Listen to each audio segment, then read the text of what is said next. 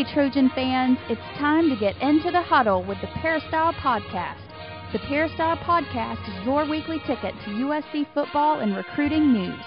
Don't forget you can download the podcast 24/7 at our new website, peristylepodcast.com. And now, here's the host of the Peristyle Podcast, USCfootball.com publisher, Ryan Abraham.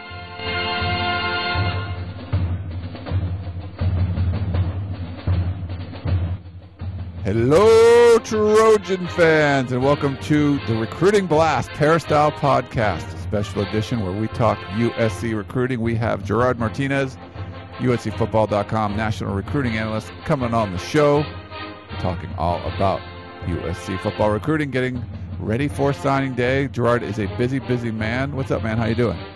I'm doing okay. A little under the weather, but nothing stops recruiting, so we got to continue to plug ahead. The recruiting train rolls on, and lots going on. So if you don't know, we do a Peristyle podcast every Monday, but we've been doing the past month or so recruiting podcasts. We'll continue those probably for a little while. Maybe we'll have to stop over Christmas break, but heading up to signing day, there's so much recruiting news going on that it's been fun to do a separate podcast. And we've had a lot of people tweeting about it, Gerard. People are loving the separate recruiting podcast.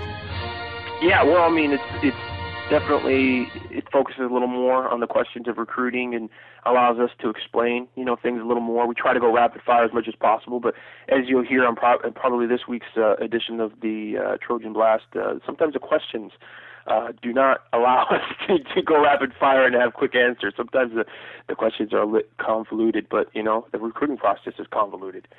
It is, certainly is. And so we are going to take questions. We have a couple pages worth of questions. We love your questions. So if you have a question for Gerard or for the regular show, team stuff, podcast at uscfootball.com or call us 206-888-6755. Leave a voicemail, and we can play your voicemail on the air and answer your question on the podcast. I just want to let people know, and Gerard, I think you're down for this, next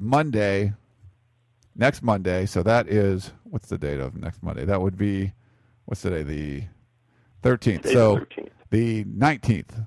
Monday the 19th, December 19th, at McKay's Restaurant, which is right next to the Galen Center, across from the USC campus at the base of the Radisson Hotel. We'll have Coach Harvey Hyde, Dan Weber, myself, Gerard Martinez. We'll have a little round table there. We'll start taping the podcast around 11 o'clock, kind of hanging out, just all four of us talking. We'll answer questions or topics or whatever you guys want to talk about. And if you want to come down and watch it live, come down. We'll all have lunch afterwards. You can chat with all of us. So it should be a fun little event for our 200th episode. Yep. Well, it's hit us kind of fast. It seems like we've been doing these for a while, but you never know how they add up in terms of the numbers when you look back at how many actually done. Yeah, that's a lot of. We've done Mondays and Wednesdays, and now we're doing the next. So we've done more than 200 because we've done these Trojan Blasts, but 200. That's not counting the Trojan Blast, yeah. Yeah, 200 official episodes. Weekly episodes of the Peristyle Podcast. So it should be fun. So hopefully if you guys want to come out on Monday. Well, let's jump into some questions, Gerard. And I think the first thing is that for USC trying to get 15 scholarships per the NCAA sanctions, then they can also bring in some early enrollees. So we had a couple questions on that. He said, I know, let's see. Oh, yeah. Who do you think the early enrollees will be? Pretty straightforward question. Is Devontae Wilson healthy enough to be part of this early enrollee class? And that's from Gregory in the OC. And then we also have a voicemail question on early enrollees. Let me play that one for you. Hey, Ryan, it's me. I got a question for Gerard. Previously we had 4 early enrollees. We lost 2 of them, Eric Armstead and Kelvin York. Now we only have 2. I wanted to know, what is Gerard hearing out there, whether the JUCO ranks or early enrollees that we might take, up to how many can we take, and when is the deadline for them to sign? Wanted to know that, and thank you very much, and fight on. So USC actually has 3 early enrollees right now. They have Scott Starr, the 6'3", 225-pound linebacker from Norco. He will enroll early. They have Chad Wheeler, the 6'6", 265-pound offensive tackle from Santa Monica. He just came back from his official visit to Cal, and there were some stories talking about him being down to USC and Cal, and still looking at Cal. From talking to him last night, he says he's going to sign with USC. It sounded a little more like a done deal from me talking to him. And then you have Devontae Wilson, and Devontae Wilson is going to be a part of the 2012 class as an early enrollee as well. Whether he's healthy enough to be an early enrollee, I don't know if that really makes a difference. Health-wise, it's not an issue. It's so much as, they need to get guys in early who are going to be able to contribute in the fall. So whether he comes in June or January, I think doesn't really matter. They'd love for him to be healthy enough to be able to come in and play and participate in spring ball. He feels like he's going to be ready for that. He feels like he should be ready to go for that. We'll see how that happens. Sometimes the guys, mentally are ready to get going and feel like they're ready, but the training staff will really take their time. There's no real reason to push him that early if he's not 100% ready. So we'll see how that all goes on. But they have 3 right now, so they have 2 more spots. Those guys that are going to sign December 21st. That is the early JUCO signing period. So they have 2 more spots, and Gerald Bowman is obviously a guy that we've talked a lot about on the podcast. The 6'1", 195-pound, 200-pound 4-star safety from Pierce College in Woodland Hills, California. We did a live show with him last week and talked a lot with him. And if you guys missed that live show, you missed a lot of information. I mean, he talked a lot about his recruitment. He talked a lot about just him as a person and kind of how he is looking at recruiting. We also talked to his defensive coordinator, Tyrone Greenwood, and he had a lot of really interesting things and insightful things to say about Gerald's recruitment as well. He just came back, Gerald Bowman, from Miami, and so now Miami's in his top 3, if you will. He's got Oklahoma, he's got USC, and he's got Miami. And I get the sense that with him, he really likes USC, and I think there's a lot of reasons for him to go to USC, but the biggest reason why he's going to go to one college over the other is probably going to be playing time. He's a JC player. He's got 3 to play 2, and those guys want to play on the field immediately. They don't have a lot of time. They don't have 5 years to play 4, so they can kind of hang out and develop as a player. He wants to play early.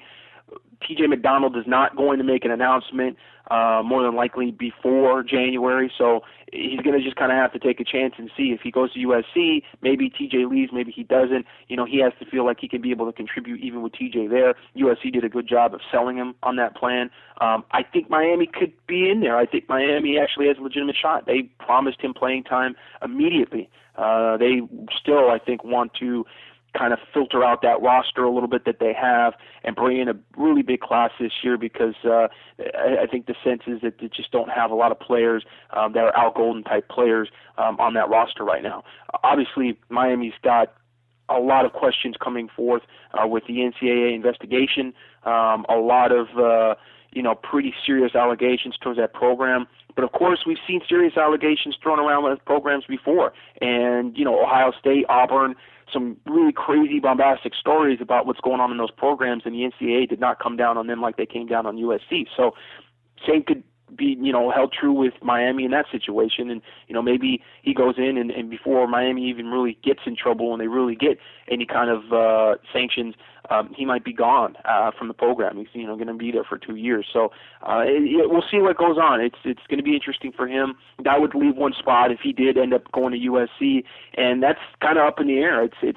It's hard to say. It's USC's trying to get some guys in that could be early enrollees on visits, but some of them have fallen through already. Briante Dunn, the 6'1", 225-pound running back from Canton. It appears that he's going to take his visit to Michigan this weekend.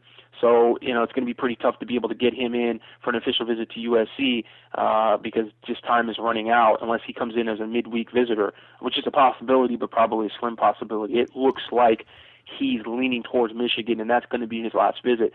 So, you might see a mad scramble here towards, just the last few weeks, getting ready for that early signing period. And, there's a possibility that some of these guys, there's guys that are completely off the radar, like last year, a guy like Jeremy Galton, who nobody really knew about, gets an offer and ends up committing. USC just wants to get to probably that 5. Lane sits 5 to 6, probably 5 early enrollees any way they can. So, there might be some guys in there that wouldn't normally get looks that do get looks. All right, and you mentioned Gerald Bowman, JD in DC. That was kind of his question, but there was also another one from Jeff. He says, I want to say that USC is going after one safety prospect for this class pretty hard, but if Bowman doesn't sign, which of these three do you think is the best chance to sign with USC? Shaq Thompson, Landon Collins, or Josh Shaw, the transfer from Florida? Joshua Shaw, they would have the best shot at. Landon Collins, I think, is pretty much a done deal, and I don't think he's really even looking at USC anymore. I think Shaq Thompson pretty much sounds like he's a Cal commit. I think somewhere during the process he was basically done deal for Cal, and there was a reason why he was debating visiting Utah over USC. I think the Cal coaches pretty much told him, hey, you can visit bunch of these different schools, but not USC, because they're afraid. USC has that ability to turn them at the last minute, and kind of hinted that on the peristyle for a while. And I think listening to some people talk, some sources up there about Shaq Thompson just after his visit, I think that's pretty much what kind of happened. So I think he's pretty much going to Cal. He says he's going to shock people at the Army All-American game with the decision, but sometimes these kids really don't understand what shocking people is. They don't understand how closely the fans actually follow the recruiting process. And if they knew, then they knew they wouldn't be shocking anybody. So I've seen guys at the Army All-American game talk about shocking people, and they turn around, commit to the school that's the local school that they've had as a leader since day one. So, there's a possibility he could end up going to Oregon. Okay. That might be a shocker.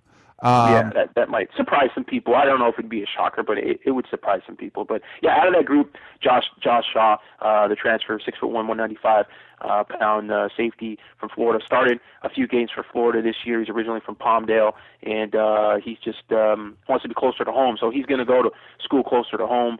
USC would be up there, but he has to gauge, whether USC is going to be interested in him or not. Okay, let's see. So let's Pat's up with a kind of general question. Could you explain the recruiting schedule coming up, quiet periods and stuff like that? Because you hear a lot of, this is when coaches can do this or whatever. Well, the quiet period coming up is, let me see, it's you have this part of all the way up to December till about December 18th, and that ends up being the quiet period, and that means there can be minimal contact with the recruits, but you can't, I think, directly contact them. Or it's I don't know the definitions, to be honest with you, off the top of my head. I know the periods in terms of a calendar type situation. The 18th is a quiet period, like that one day is a quiet period, and then the 19th through, I think it's like the 3rd or something like that, ends up being a dead period. That means that you can't talk to the kids at all. That means coaches can't call recruits can't be on campus. There can be no contact whatsoever. You end up getting a little bit of a contact period in the kind of like the 4th through the 7th, and then there ends up being another dead period January 9th through the 12th. And then there's a contact period that goes on all the way until the end of January, and that end of January up until signing day is when you have another dead period where they can't talk to recruits. It's kind of all over the place this year. When I looked at the calendar, I don't know if that's just because of the All-Star games and the NCAA starting to change things because of the All-Star games, but it's really kind of kooky. I'll try to find something that actually, like a calendar that maybe explains it, and I'll post it on the Peristyle so you guys that are subscribed to the Peristyle can check it out and kind of follow along. It is kind of hard to follow along. It's kind of weird and kooky with when there's a quiet period in the middle of a contact period, and then there's a dead period, and it usually follows holidays and whatnot. But coming up until Christmas is really going to be where you're going to have a little bit of a dead period, and then it'll open up again on the other side of January when we get on the outside of the All-Star games. And then obviously, like I said, December 21st is that early signing period for early enrollees and JUCO prospects, which is very important because USC is trying to get in some of those guys here at the last minute for some visits. Okay, let's see. We have two questions about the kind of same out-of-state thing. Who is the highest priority outside of California for the Trojans? That's from Evan. And Kurt wanted to know, for out-of-state prospects, for who of the defensive ends, who do you think the best the USC has the best chance to land out of state for defensive ends? Man, we've had this question before. It's hard to say. I'd love to just sit here and have all the answers of who they're going to get and who they're not going to get, but it's impossible, especially nowadays with recruiting. I mean, obviously, I think Tyreek McCord, the 6'3", 220-pound defensive end from Tampa, 4-star Army All-American, has been to USC before. He took an unofficial visit to camp at USC at the Rising Stars camp last summer. I think that's always a step in the right direction when you've got a guy that is willing to pay his own way to come out to California from the East Coast and has that relationship with the coaching staff. That's big. But having said that, it seems like he's pretty content staying in the Southeast. South Carolina is actually the school that a lot of people think is the team to beat for him. Florida's kind of there too, but South Carolina seems like the school that he likes the best right now. USC would be stealing him if they were able to get him on signing day. Noah Spence, has taken a kind of a renewed interest in Ohio State now that Urban Meyer's there. Some people are saying he's actually looking very seriously at Maryland, and that tells me when a kid's starting to look at schools that are really lesser programs that have really had some tough times. And Maryland was just terrible this year. If he's looking at Maryland, then he's really just looking at it for an excuse to kind of stay close to home. And there's a chance that USC still gets a visit, but you kind of have to wonder, is he just kind of looking to stay close to home and not really a guy that is serious about looking at his best options overall? Darius Hamilton kind of be the same way, had Rutgers and kind of some odd schools that he narrowed his list down to, and it's kind of towards October, and then all of a sudden he kind of reopened it up again. And now he's looking at USC again and talking to USC again and talking about maybe taking a visit in late January. Again, a guy that I would feel kind of maybe a long shot. The guy is kind of interesting that we really haven't talked a lot about because he doesn't do a lot of interviews. But Fadi Adenabo is this kid that just got an offer kind of early November, mid-November, the 6'4", 220-pound defensive end from Centerville, Ohio. When you look at him, he's very interesting because he's a guy that really has kind of an odd mix of schools, but there's a couple of California schools in his list, his like Final 5, Final 6, Cal and Stanford being two schools. He's got Notre Dame in there, Northwestern, Michigan he's looking at.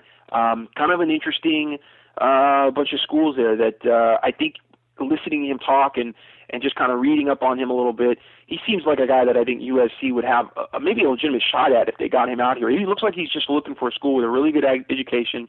He's a really good student, so academics are a big deal to him. And it just doesn't seem like he has an issue with going away from school. I mean, he's got, a few different programs on his list of favorites that are outside of Ohio. We'll see if Ohio State kind of tries to get in there. They're definitely trying, to make a run at him late. And, you got Urban Meyer in there, so you can, he's going to, really try to hit him hard. And I think they have two coaching staffs now. They got the coaching staff that actually is coaching the bowl game, and then they've got a coaching staff that's recruiting. They got some kind of waiver from the NCAA to do that. So that's kind of an interesting thing. Maybe USC could get two coaching staffs. They could get waiver for this coaching staff, and then they could get a coaching staff that can work and sign guys without sanctions. Would that work, Ryan? Would that be cool? I don't think that's going to be legal, Gerard. Okay. And the NCAA doesn't seem to be too happy with USC anyway, so they might take coaches away as opposed to give them more. Oh, shucks. So Adenabo is a guy that kind of is interesting. Leonard Williams is also an interesting guy because actually has some ties out in California. And so, and he's also a guy that came out for the Rising Stars camp last summer. It looks like Auburn is kind of the school to beat right now. And so there's, it might be tough because he looks like he likes some schools down south. But again, an official visit, following a guy that came over during the summer on his own dime, that's maybe a possibility. So it looks like the out-of-state guys right now, I mean, it's going to happen. If it's going to be I think a big signee out of state, it's probably going to be one of those defensive ends. A guy that's a surprise, it's probably going to be one of those defensive ends. That kind of seems to be where USC is circling the wagons. Not a lot of in-state defensive end offers. So, if they're going to get a defensive end, it's probably going to be a guy from out of state. And so, we're going to see how that kind of goes. But, a few long shots and some guys that are in there that are maybe, moderate long shots. And a lot can happen on those official visits, and those are not probably going to happen until January. Okay, here's an interesting one from Kurt. How do you think the hiring of Jim Mora Jr. will affect the recruitment of Ellis McCarthy? Interestingly enough, I actually did talk to Ellis's family, and I talked to Ellis a little bit about Jim Mora Jr., and they were pretty unfamiliar with him. I think really more of Jim Mora's staff is going to affect the possible recruitment of Ellis McCarthy. I wouldn't write them off for Ellis McCarthy, but definitely they're losing a lot of time on him. And actually talking to Ellis last Saturday after they won their CIF divisional championship game against San Gabriel 53-14, he told me last time I actually talked to UCLA was the day Rick Neuheisel got fired, and he, I guess, messaged him on Facebook and just said, hey, I hope me getting fired doesn't affect your recruitment, which, yeah, well, okay, I guess not, but yeah, of course it does. How would it not? I mean, when you got a head coach fired that you had a relationship with, that's obviously going to affect your recruitment. Mike Johnson is the guy that actually recruits that area for UCLA, however, and Mike Johnson's still on the staff. He's actually the interim head coach going into the, Craft, Hunger, Fight, something WalmartSpecial.com bowl that they're in. He's taken over for them, and so he hasn't evidently been in contact with Ellis McCarthy very much during that period. So they've lost some ground with him a little bit, and I think it's really more about Jim Mora, who he brings in to recruit Ellis McCarthy. He's going to come in obviously and say all the right things and try to, make him that Sean Cody recruit, for UCLA, that guy that they get that's the big impact statement guy that they get that nobody thinks that they're going to get because it's a new coaching staff and there's so much turnover. I would say this, the big difference between those two comparisons, and I've seen them made, that could be like a Sean Cody for UCLA. When Pete Carroll came in, he kept Ed Orgeron on staff, and Ed Orgeron was recruiting Cody from day one. And so that was a big deal. Jim Mora has to continue to keep, Mike Johnson on staff, and I don't know that Mike Johnson is the recruiter that Ed Orgeron is or was at that point. So, obviously, I mean, he hasn't really been in contact with them very much lately. There's a lot of talk to Adrian Clem, the recruiting coordinator from SMU, who's been very good in Southern California, trying to get some of these Southern California kids out to Dallas and Fort Worth. He is evidently going to be a part of the UCLA staff. And Steve Broussard, they're trying to get over from ASU, who's also a very good city recruiter. So, Mora's trying to surround himself with very good recruiters. But recruiting, and I probably shouldn't say this because I'm a recruiting analyst, and the bigger recruiting is, the more important my job is. But truth be told, I'm a football guy. I know football. You got to develop your talent, and that's where it comes down to. You can recruit all the best players in the world. Ron Zip did it at Florida. If you can't coach those guys up, if you can't develop them, you're not going to win a lot of games. You could probably win, I think, 7 to 8 games on talent if you have a reasonable schedule. And I guess, for UCLA fans, they'd love that right now. They're like, hey, 8 games? Oh, my God, yeah, we'd love to get 8 games. But in terms of being a really, truly dominant program, a program that, can beat a USC every year and beat your rivals every year, I think you got to have coaches that can, get some recruits, some good recruits, that's fine, but be able to develop those guys that maybe aren't the 4 or 5-star guys. And that's what we've seen with this staff at USC is that, we've seen some guys change position and we've seen some movement in personnel, and they just seem to evaluate not only recruits, but they evaluate their own roster very well. And that's just a huge, huge deal. I mean, maybe one of the biggest moves that they've made in the kind of the wait and see of the program in the near future is going to be George Farmer. And a lot of people are like, well, when's George Farmer going to move back to receiver? He's a natural receiver. He's not a natural receiver. He's not going to move him back. They're selling him on saying, man, you could be like Adrian Peterson. He's up to 215 pounds right now. And so, he's thinking about coming in and this spring and being like 220 pounds. And you talk to the USC training staff, they're pretty excited about him. They think that this guy could be it. So, there's a move right there that, hey, maybe it makes or breaks USC because, you're looking at Calvin York not being a recruit, an early enrollee anymore. It's going to be hard for them to find, I think, a really quality running back unless they just grab somebody out of the complete diamond in the rough kind of guy that, it's possible. I mean, it's California, and those guys exist. I mean, Terrell Davis, who won the Super Bowl and was an All-Pro with the Broncos, was playing nose guard at Lincoln High School in San Diego. There's guys that exist there that could end up being great running backs that people don't know about. But it just, at this point, we don't see anybody. And so, George Farmer might be that guy. He might be really the recruit for this class. Bringing him over as a receiver and really give him some time in spring ball to play running back and kind of just learn the position. So I know that kind of took us off course there a little bit. It wasn't a rapid-fire answer, but that's really got to be the important thing. I think it's developing the talent that you have on the roster. You can get a million 4-star, 5-star guys, but at the end of the day, you got to be able to develop those guys. And the USC coaching staff has done a very good job of that. Yeah, not very rapid-fire. That's okay, Gerard. We'll try to speed them up a little. Let's see. We did get some comments on the message board about how we talk about rapid fire and it never ends up being rapid fire, but recruiting's complicated. There's a lot going on. Yeah, and these questions are complicated too. Yeah. So okay, so this is from Aaron. I noticed there are only 3 quarterbacks on scholarship, which I thought was kind of low. There's actually 4, Aaron. Yeah, there's 4. I think he's assuming. Is he already counting Matt Barkley as yes. pro? I think people are rooting for juniors to leave so you can get new recruits. But most schools have at least 4 or 5 on scholarship. Do you see USC bringing any quarterbacks this year? And then we also had one on who do you see from Jeff in the not-so-distant future. Do you see USC being heavy on a quarterback in 2013? My guess would be Max Brown or Hayden Reddick. Now, you see, there was 2 questions there. There was actually more than 2 questions there, and you put them together, and then you're going to complain that I'm not rapid fire. I think that you're it's not more that they're talking right. about. I'm trying to lump them together because you're going to give a 10-minute answer anyway. So if I put 2 together, no, then I won't. You give me some yes or no questions, and I'll give you some yes or no answers. I noticed there's 3 quarterbacks in the scholarship roster. That's not true. First of all, there's 4. So that is huge, and we've talked about this, past weeks. What happens when Barkley? I mean, that's the domino effect here. I mean, if he leaves, it completely changes what USC has to do from a recruiting standpoint. And I think there is a possibility that they do bring in a quarterback this year if Matt Barkley leaves. It could be a transfer. I mean, we've seen guys. Dane Chris is available. Jake Heaps is out there. There's going to be guys that they can bring in as transfers. And then there are, the possibilities of maybe a Gunnar Keel. There's a couple quarterbacks that are out there that might look at USC a little harder with Matt Barkley gone. I think it's a very good possibility to actually bring in a quarterback if they're down to 3. Not because they're only down to 3 quarterbacks, because quite frankly, I think that's plenty for a program that has 75 scholarships.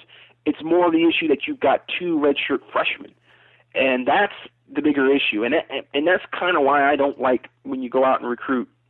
You start doubling up on too many positions in recruiting. You bring in 4 running backs in a class, or you bring in 2 quarterbacks to the class. There's only one guy that's going to be able to start, and you redshirt both. So one of those guys is probably going to transfer if the other guy ends up being the starter. So that's more of the issue why I think there's a possibility they do bring in a quarterback in this class if Matt Barkley leaves. 2013. Hayden Reddick is a guy that was really high on the list for USC. There was a lot of talk. Maybe he was going to get a scholarship offer. Blew his ACL. And now that all of a sudden changes some things. How much does it change things? I don't know. I don't know at this point, but he was talking about maybe making a decision there in January, kind of around signing day. And if USC was going to be that school to give him a scholarship offer, then in fact that probably would be his first choice. Max Brown, haven't really heard about Max Brown in USC yet. He's a phenomenal talent, though. He's a really good player. Actually comes from the high school that Jake Heaps came from out of high school. So, he's at least taller than Jake Heaps. He's got, I think he's just a little better prospect for a pro system than Jake Heaps. But I haven't really heard a lot about him and USC thus far. So, it's really hard to get ahead of ourselves talking, too much about quarterbacks when we're just not sure what's going to happen with Matt Barkley. Of course, there's always David Sills in the distant future who is committed. And so, I guess for Lane Kiffin, maybe it's not so hard to see in the future what's going to happen with running backs, because he's had him committed already for, a year and a half, 2 years almost. And he's just working his way through high school still. Okay. Hey, that wasn't so bad. This one, it says, hello, Ryan and Gerard. This is Mohammed from Dearborn, Michigan. I had a quick question in regards to Matt Khalil moving on. If he opted to, how would that affect the recruitment of Murphy, Pete, and others that would want to play right away coming off strong performances in high school? I also think Banner would fit the mold of a nasty left tackle for years with a year of learning. If we could snag a few of these guys to go along with Simmons and Kevon Seymour, This class will be critical for the next few going forward. Fight on and go Trojans. That's Mohammed in Dearborn, Michigan. It's obviously very important. If Khalil leaves, then it leaves a starting position pretty much wide open. The second string left tackle at USC this past year on the depth chart was a walk-on. So it's wide open. Now, obviously, spring ball, they're going to have to move some guys around and give some guys a shot at that left tackle position. Maybe they move Kevin Graff over there to see if he can play left tackle. Maybe, Andre Walker. They're going to have to move some guys around. But as far as a natural left tackle, really won't be on the roster. And so all these recruits see that. And a guy like Andres Pete, I think that affects him greatly. I think he's definitely looking at that. Kyle Murphy probably at too. Although I think Kyle Murphy has a little more time that he needs to develop. I think he's a fantastic player. He might have been the best offensive tackle that I've seen play this year. But he's 6'7", 270 pounds. He needs to gain some weight and some strength, I think, before he can really play against good Division I defensive ends. Whereas Andres Pete is already 300 pounds plus and at about 6'6", 6'7". So I think he's just got a little more of an immediate impact because of his physical ability right here, right now. Jordan Simmons could get a look at left tackle as well. I think that, I've talked about this ad nauseum here, but, his disposition and his kind of his intangibles as a player, I think give him the ability to maybe play early at tackle, because I just don't think he's a guy that's going to lose his composure. I think he's smart. I think he's very settled. And if you're going to throw a freshman out there and it's kind of throwing him to the wolves, I think he could actually get away with it more than a lot of guys. Zach Banner, kind of same thing. I think with Murphy, a guy that needs to develop a little more. He's got all the physical tools, but it's just a matter of coordination and kind of just getting used to his body. He's improving a lot. I mean, it's every time I saw him, over the summer, he got better and better each time. So he's a guy that really is going to develop with coaching, and he could be also a right tackle. I think that the offensive tackle positions just are really what's important with USC right now, and obviously with Khalil it becomes that much more important. Now, if he stays, again, it has just the same, I think, amount of impact as if he leaves. If he stays, then is Andres Pete really looking at USC? Does he all of a sudden go, I'm going to go to Nebraska, or I'm going to go somewhere where I can start as a true freshman? I mean, some of these kids want to start as true freshmen, and if that spot's not open, then obviously you're not going to supplant Matt Khalil unless he gets hurt. But I feel like if Khalil came back, Kyle Murphy would be a little more interesting of a prospect for USC, just because I think he could definitely use that year to develop behind a Matt Khalil and then step in right behind him after Khalil, graduates as a senior. And that would be awesome for USC to have that, back-to-back type talent at left tackle. Okay, let's see. What else do we have? Lawrence in Dallas, Texas had a couple questions on, just basically one question on playing time. And there's some guys like Gerald Bowman, and we just talked about offensive tackles having some playing time. It's like with Lane Kiffin showing that they have to play a lot of bodies to win games, why do you think playing time is such an issue? Lane has picked a lot of freshmen to play in early, and they have to get them playing to get the game experience because of the lack of scholarship. So basically, why do you think the playing time is going to be an issue for recruits when USC has already shown they have to play a lot of young guys? That's a hard question to answer. I mean, recruits are going to look at playing time, and if they feel like USC can get them playing time, then they'll look at USC. I don't really know how to answer it much further than that. That's why USC is in it with so many guys. That's why, if that wasn't true, then Keelan Seymour would probably not look as highly at USC, because he would feel like, they're just going to play Isaiah Wiley, or they're just going to play, Torrin Harris, and obviously with Nickel Roby on the other corner spot, there'd be no playing time. But Keelan Seymour realizes that they rotate guys, and there are guys that are going to be coming in and coming out. There are going to be injuries, and there's a good shot for him to be able to compete for that starting corner opposite of Nickel Roby. So I think, it is what it is. There are recruits that want playing time, and they're going to talk about playing time. If they lose somebody, at this point, they haven't really necessarily lost any of those guys because of playing time.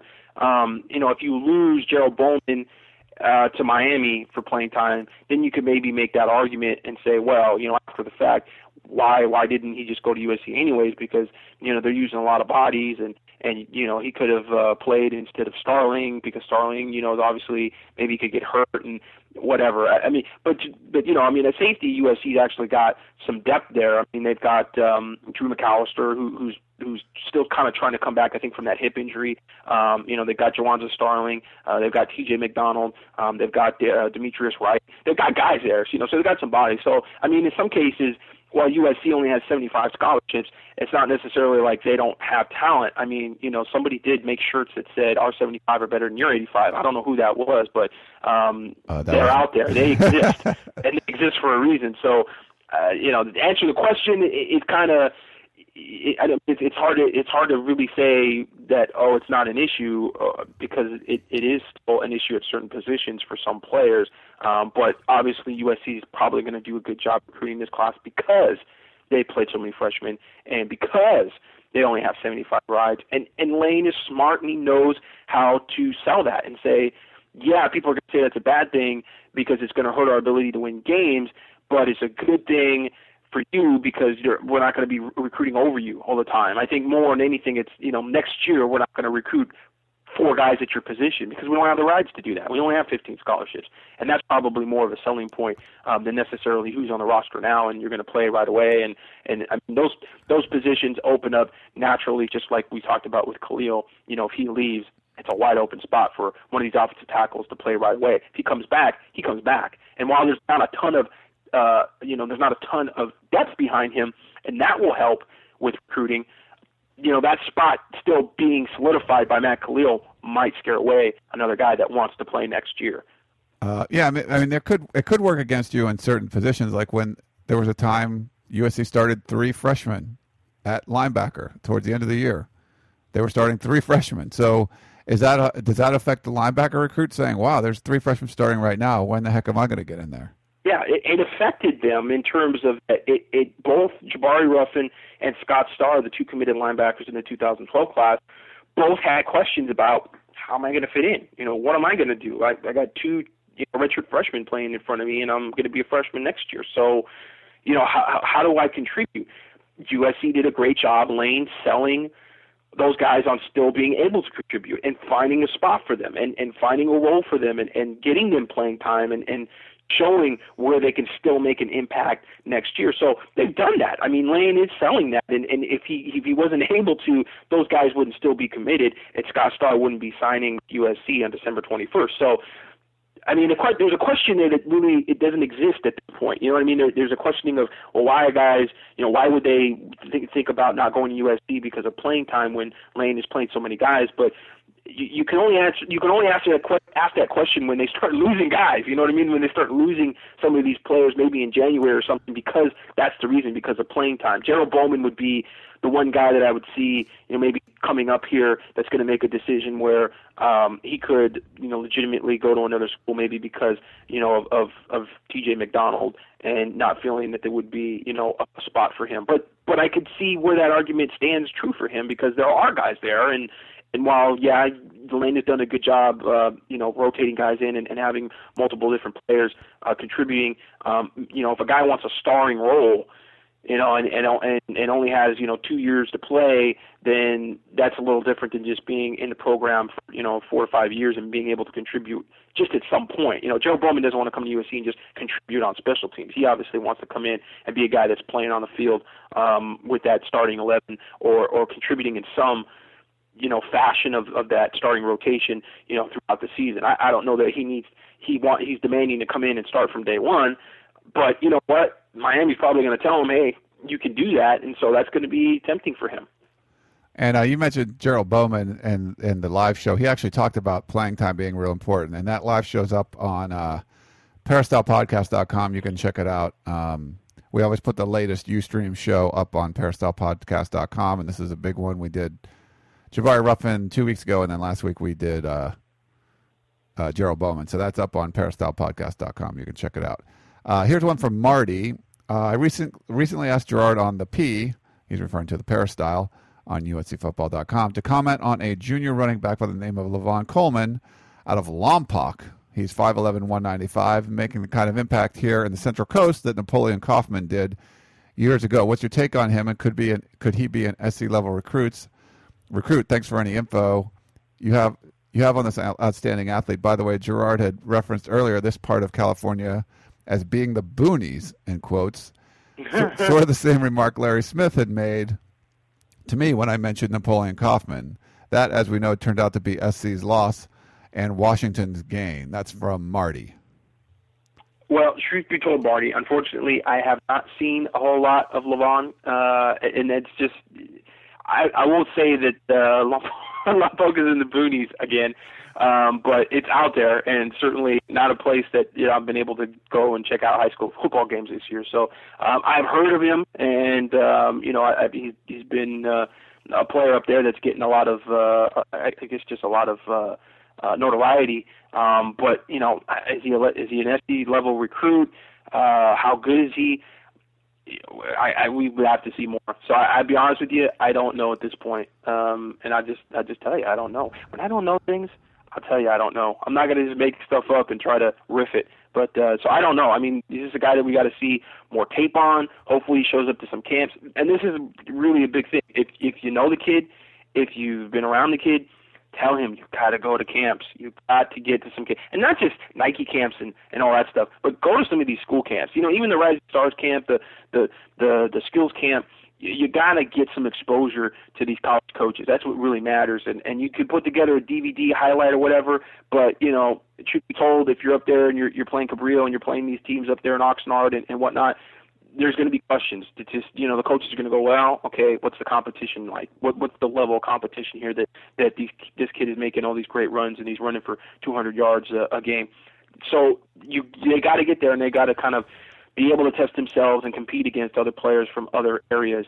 And that's going to be, that's when you can look at and go, hey, Ron Coleman, that guy's legitimately running the 4.45. That kid's legitimately, got some size and got some strength, and then you can go, okay, his size, his strength, his physical profile. Now that backs up what we've seen on film. Now, we will look on him on film, and we look at his speed. He's running by people. Okay, that's cool for up there in the Central Coast area. But when you start to see him run by guys that are from Long Beach Poly and from Carson and everything, then it just there's greater reference there, and that's true for recruiting experts. And I kind of laugh at that. I'm a little cynical of that recruiting expert. Like there's a such thing as an expert, one-eyed man in the land of the blind most of the time. But the real experts are the coaches, and it gives them reference too as to how good this player really is. It's all relative. Say speed is relative. It is relative. So you got to be able to kind of line up against guys that they're familiar with, that they've seen in person, and then you beat those guys, and then all of a sudden now Levon Coleman is one of the top players, and then people start looking at him as Napoleon Kaufman before he comes out of high school, and isn't overlooked. Okay, thanks for that one, Marty. Let's see. This is from J. Douglas White. He's a MD, MPH, and MBA, so this is a highly educated podcast questioner. He wants to know if we miss on Nelson Aguilar, I assume we go after another athlete in this class. Who is most likely to fill that spot still on the board? Wow,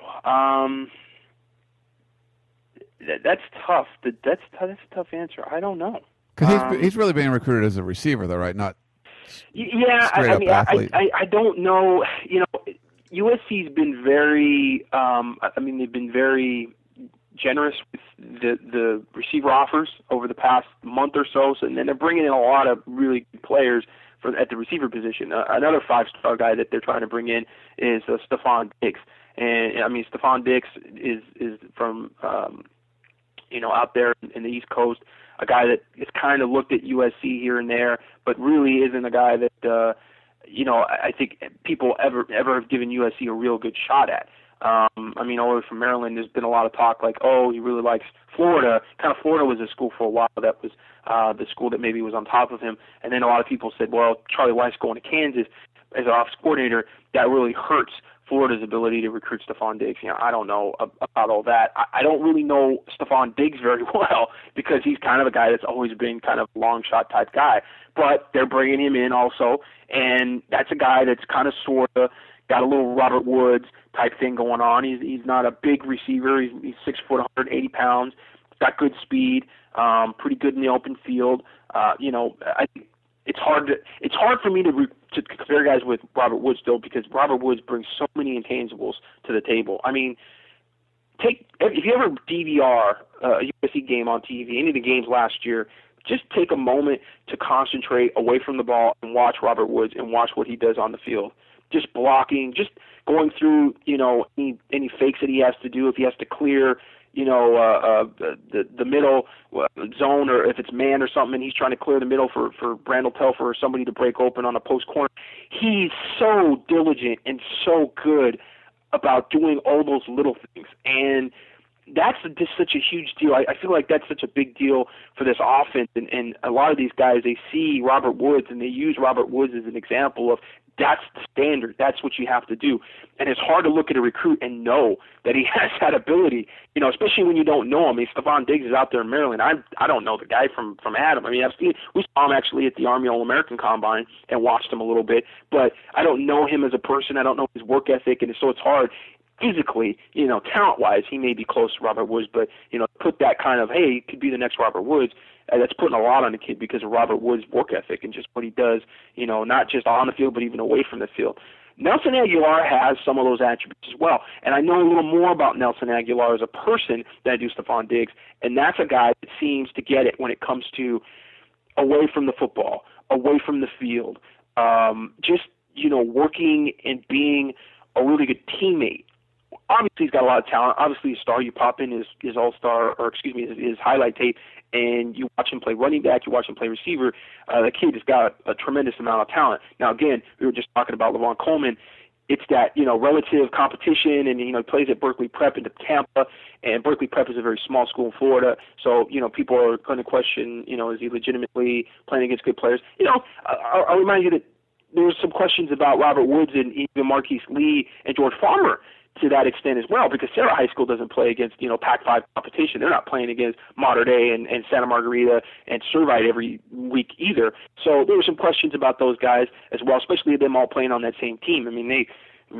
You have those three guys. You had, probably over the 3-year court period, you probably had 20 guys go to Division I colleges, and you may not have had 20 guys in that whole freaking conference, the whole league that they played against, going to Division I school. So you obviously had a lot of people questioning that of Robert Woods and Marquise Lee when they were coming out. Nelson Aguilar get those same questions. But to answer the question from our member here, the subscriber asking about Nelson Aguilar, who's the replacement guy, I don't know that there is a replacement guy. I don't know that there needs to be a replacement guy because it is the receiver position, and that's where he's going to be recruited at.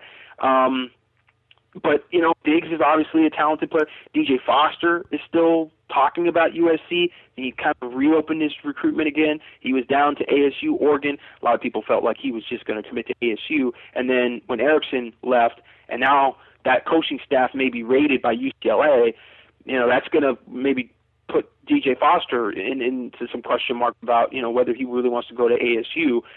Oregon was a school there, but I feel like, if he was going to commit to Oregon, he could have committed to Oregon a long time ago.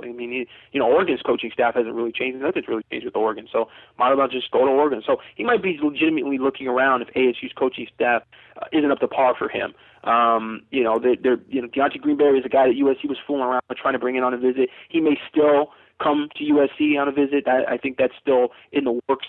And then there's some guys that, have committed to other schools that may give USC another look. Bryce Triggs has been around USC a lot. He's a very good receiver. He's committed to Cal. He's very polished. I think he's probably not as physical as a Nelson Aguilar, maybe not even as Stephon Diggs, but, he's a very good player. A guy that I like that's very, very underrated is Gabe Marks. I think that's the kid that's going to play big-time college football. He's going to be a good player for somebody. He's got a work ethic. He's definitely got more of an edge than even a Robert Woods or a Nelson Aguilar. And grades are going to probably be an issue for him. I don't know if he could get into USC, but that's a guy that's got a tremendous amount of talent. We saw him at the B2G camp and just love him. He just takes over games and is dominant. For a guy that's not really big, he's about 6 foot, 170 pounds, not a big kid, but just he can kind of take over and will himself to make plays when you go, man, there's no way he's going to catch that ball. There's plenty of receivers out there, but the question really dives into a little more of it's a little more intangible. It's a little more. Nelson Aguilar seems to have a little bit of that kind of Marquise Lee, Robert Woods, disposition about him, and can you replace that if he doesn't sign? I don't know. I don't know if there's another receiver out there that you can bring in that's willing. I mean, here's another thing. We're talking about the depth chart and everything, and I know this is the opposite. This has become anti-rapid fire. Yes. But I don't care because it's Trojan Blast and it's all about recruiting, and that's what we're talking. We're getting the real stuff of recruiting. You're not going to get this anywhere else, anywhere. Somebody talking about recruiting in this kind of detail, because people, mainstream media is never going to put that out there. So when it comes to Nelson Aguilar, we're talking about depth charts. We're talking about playing time. That's a guy that seems to be buying into USC despite Marquise Lee. Marquise Lee is going to be a sophomore next year. Robert Woods is going to be a junior. You got George Farmer, who, we talked about him playing running back, but, he's a guy that played receiver. He could end up, going back and playing some receiver. You never know. You got Devon Flournoy still on the roster. You got Kyle Prater, who's, kind of a sleeping giant there, if you will, as a receiver. I mean, you got a lot of reasons to go, no, USC's got too many receivers. I don't want to go to USC. But Nelson Aguilar, if he signs with USC, he signs with USC despite that. And that, I think, makes more of a statement than anything. And that would go, that'd be true of Stephon Diggs and any receiver, in that class. And then got Darius Rogers committed as well, and he's going to be a guy that's got to, deal with the depth chart. And so that's good. That's you want guys that are willing to come in and compete and not take the easy way out and say, you know what, I don't want to go to USC because there's too many good players there and I'm not going to play and I'm not confident enough in myself. When you got those guys, they take off like, Randall Carroll, they weed themselves out. And sometimes for USC, it ends up being a good thing. It ends up being a positive. And that's kind of, I think, was the mastery of Pete Carroll and what he was able to do at USC with his competition model. He was able to weed out a lot of guys that just didn't have what it took to be Trojans, if you will. I mean, they didn't have what it took to be able to come in and, not necessarily work, earn that spot to be a number one player. And that doesn't mean that guys are not egotistical and, when they think they can win that spot and then they don't win that spot and then they start crying and they go, Emmanuel Moody, a guy like that, he's not able to get in and actually win a spot over. He starts to decide, I want to transfer, I'm going to leave. That happens too. I think with Nelson Aguilar, though, I think he's a guy that if he goes to USC, he's there for the long haul. And again, not just a good, talented player, but he ends up being probably a pretty good teammate. I don't know if you can replace that. Okay, we're going to give you one more shot at a rapid-fire question, Gerard. Okay, let's see if you can handle it. Give me a yes or no question. I'll give you a yes or no answer. Kurt wants to know, do you think Vituvi and Wheeler will stick with USC or flip to Cal? Vituvi and Wheeler. Well, it would help if you actually pronounce the guy's name right. Vituvi, Pio Vituvi, and Wheeler. Wheeler says he's going to stick with USC for sure. Pio is a little, less solid at this point. His mom wants to keep him close to home. He loves his mom, wants to do what his mom wants him to do. But his dad is a big USC fan, and his dad wants him to go to USC. So there's a little bit of a civil war going on in the Vituve house.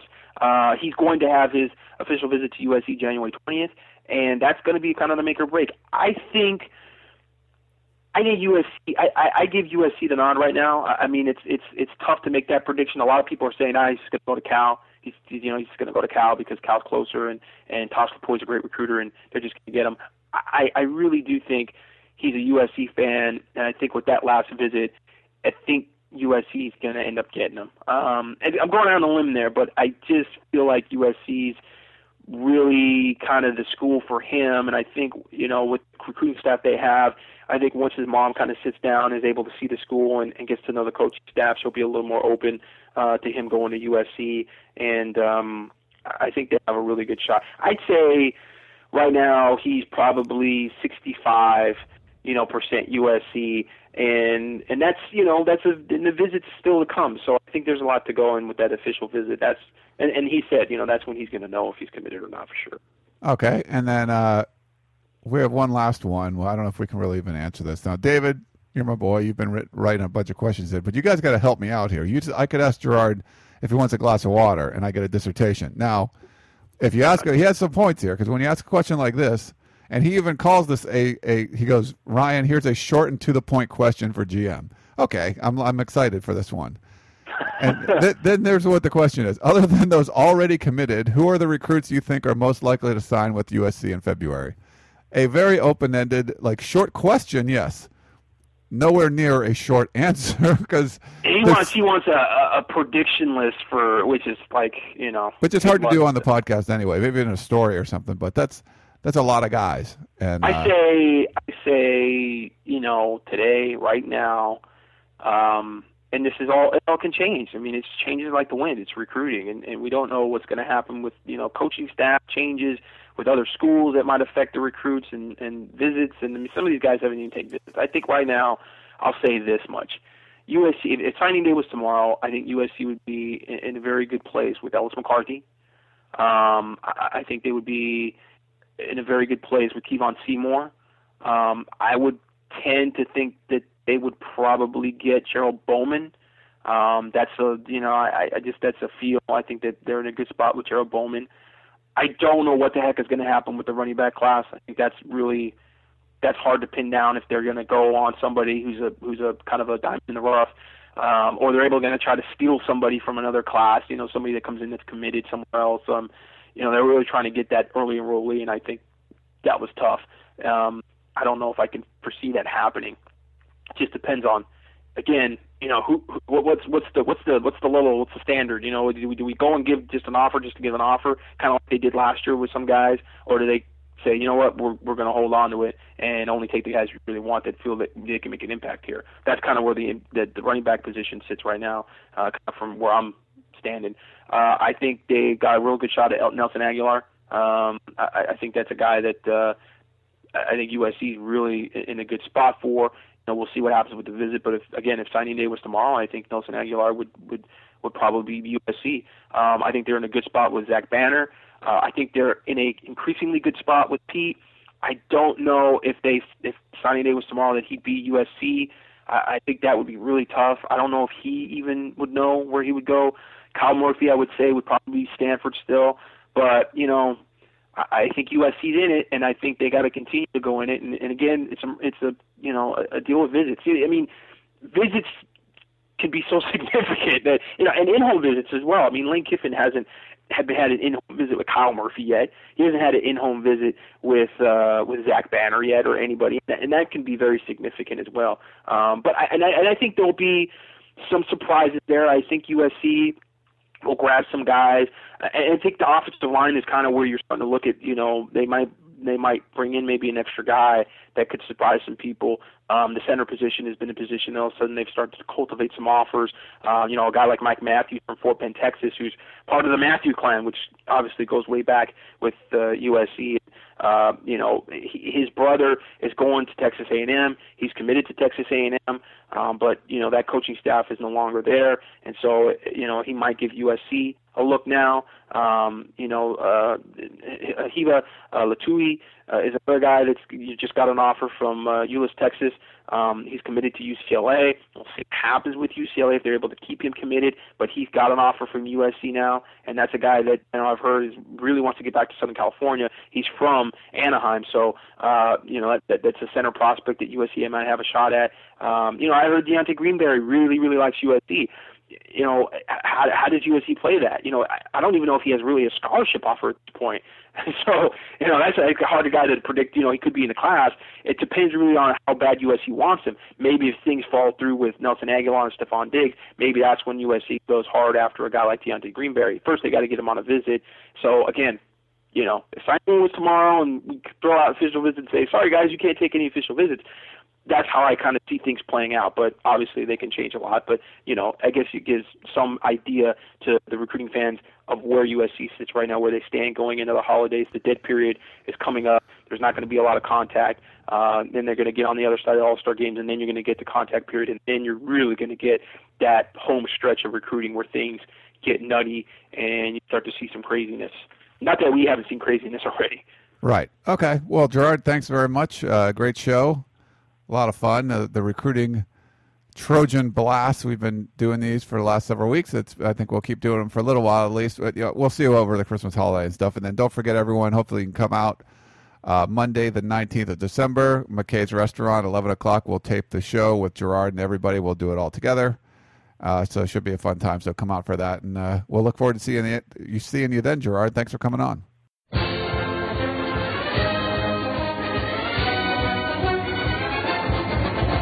You've been listening to the Peristyle Podcast presented by USCFootball.com. Be sure to tune in next week for the latest news on Trojan football and recruiting. And don't forget, you can automatically download the podcast directly to your iPod or MP3 player for free.